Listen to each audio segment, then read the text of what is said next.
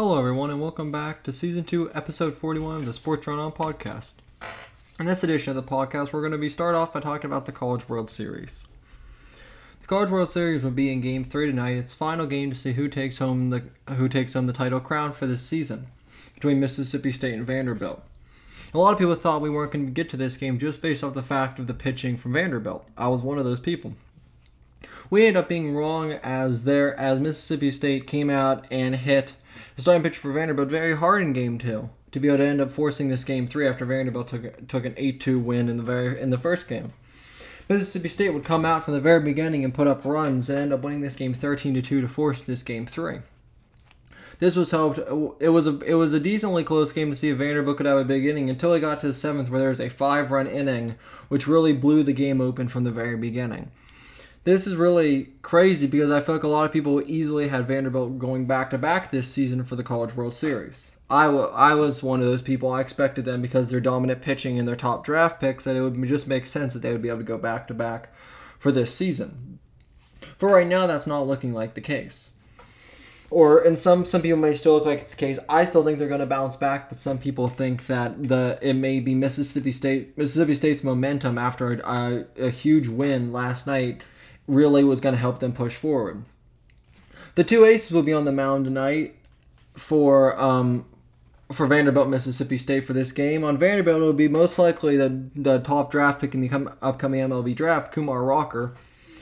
And for the Commodores, and for the Mississippi State Bulldogs, it'll be Will Bender. Kumar Rocker has just been absolutely dominant this postseason, with with a great strikeout to walk ratio, and just really a great off-speed pitch complemented by a great fastball, which is a lot of what people are looking for in the pros, which is why most people think that the Pirates would take him as the first pick. I agree with that statement. With that said, I think that even with the fact that Mississippi State was able to win this second game pretty handily, I still think that Vanderbilt's going to be able to bounce back, because I think they've been a consistently good team, just like Mississippi State has, don't get me wrong. But I feel like with Kumar Rocker in the mound, Vanderbilt's going to start really settling into their own and really understand how they were playing to begin with in this first game, where they were able to win 8-2 in the first game. That wasn't really a contest either. They were able to really control this game from the very first pitch to the very last one to be able to take that win. So yeah, I feel like Mississippi State was able to come out and get a win here against Vanderbilt, a pretty commanding win, especially from start to end. They really showed that they could. They really showed that they could play a full game against this talented Vanderbilt ball club. But I really think, with that said, that this is still Vanderbilt's title to lose, because I think without a doubt they're still the favorite, and I think I think they're the favorite for a very good reason, most just based on the fact that Kumar Rocker is such a great pitcher, and the bullpen, as I said yesterday, is a very, very commanding. They have a very commanding bullpen, from start to finish, which is why I think without a doubt this is going to be their game to lose. Moving on now to the NBA Finals, a big surprise happened where after Trae Young went out with his sprained ankle, a lot of people thought that the Bucks would be able to beat the Atlanta Hawks in the semifinals game to put Atlanta in the hole 3-1 and really help them be, in some cases, maybe cruise into the NBA Finals against the winner of the Clippers and the Suns. This is not the case at all. Even without Trae Young, the Bucks still at one point were down 40 in this game. So that's insane to a lot of people who are avid NBA fans to see something like that happening. They ended up losing this game 110-88. And then Atlanta will end up tying this series. This will make the games go back to Milwaukee.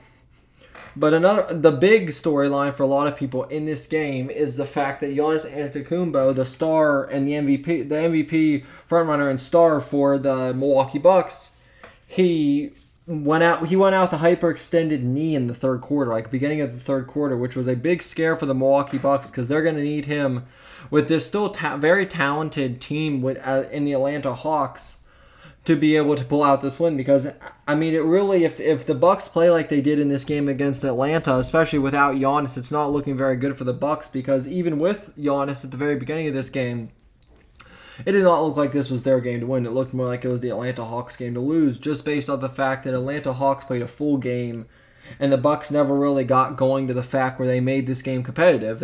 In some cases, this game looked very, very uncompetitive and didn't really look that much like an NBA semifinals. A lot of people would argue just because the fact that just based on the fact that of how lopsided the win was, and how that it wasn't even like the difference in this game wasn't even a big third or fourth quarter. The difference in this game was just that the Milwaukee Bucks got outplayed by the Hawks. Like, there's no way around it. They just got outplayed.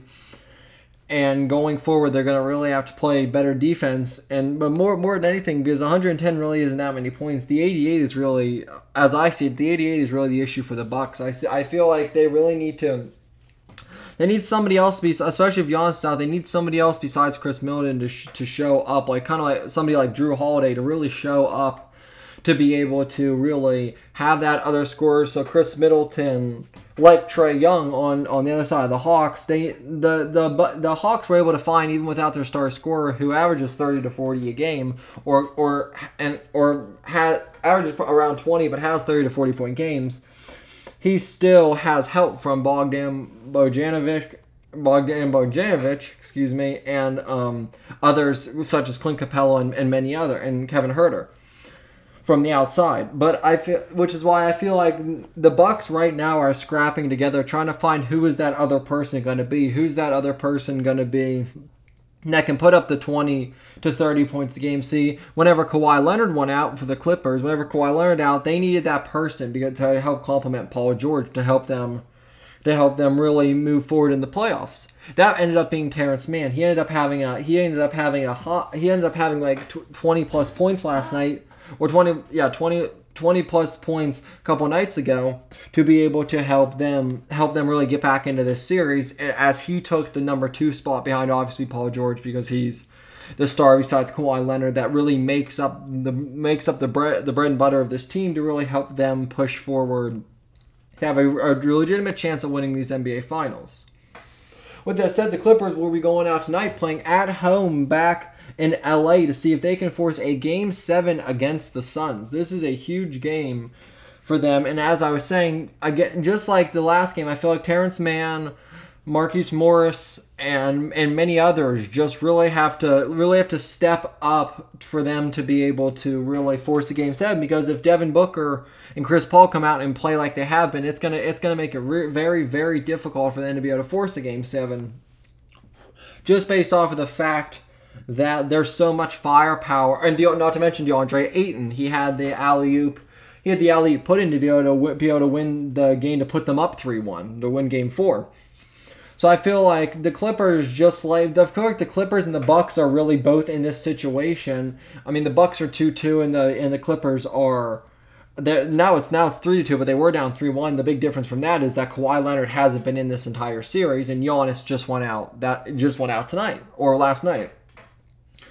So, I do think these two teams are really in the same boat for a lot of this, just based off the fact that they're looking for that person. They're looking for that. They have that star still. Like, they had 2 stars, Chris Middleton and Giannis, and then for the Bucks, and Paul George and Kawhi Leonard for the Clippers. Now they're in the same boat because one of those, Giannis and Kawhi, have both gone down with injury. Both not really funny enough, but just like ironic enough that they have both gone down with knee injuries. So that's something really interesting. But with that said, we're still looking for something. They're looking for that other star. They're looking for that other star that's gonna really step up and be the difference maker for these teams going forward. With that said, the other game on tonight is the NHL Stanley Cup Playoffs, as the Canadiens in Tampa Bay look to bounce back after a 5-1 loss. As I said in my podcast yesterday, this was still a pretty close 5-1 loss, because it was 2-1 going into the third period. The only difference was that the Lightning were able to really turn it on in the final period of this game to be able to take a 5-1 win at home. I feel like we'd be talking about something completely different if the Canadiens would have won this and they would have been able to steal one on Tampa Bay's home ice. But I feel like Tampa Bay is just simply too skilled for the Canadiens not to win this game, to put them in a real not to put them in a position just for this to be a competitive series, but to put them in a position to have a legitimate chance at winning the title or hoisting the Stanley Cup.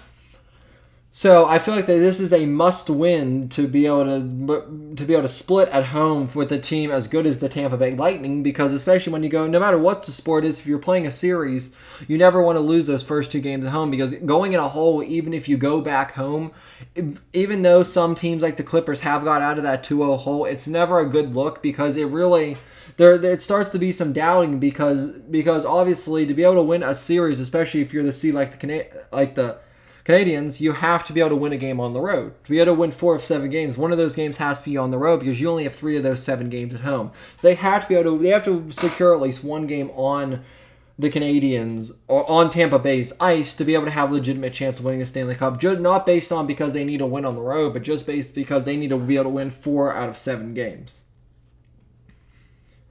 I think that the Canadians will be able to do this. I think they're going to be able to bounce back. I think they'll really be able to.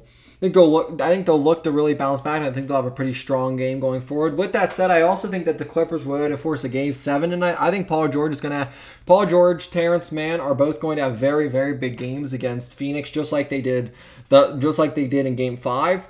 So I do think that we're going to be able to be seeing a Game 7 in Phoenix after the Clippers are able to get a Game 6 win tonight. With that said, this wraps up the 42nd episode of the Sports Run On podcast.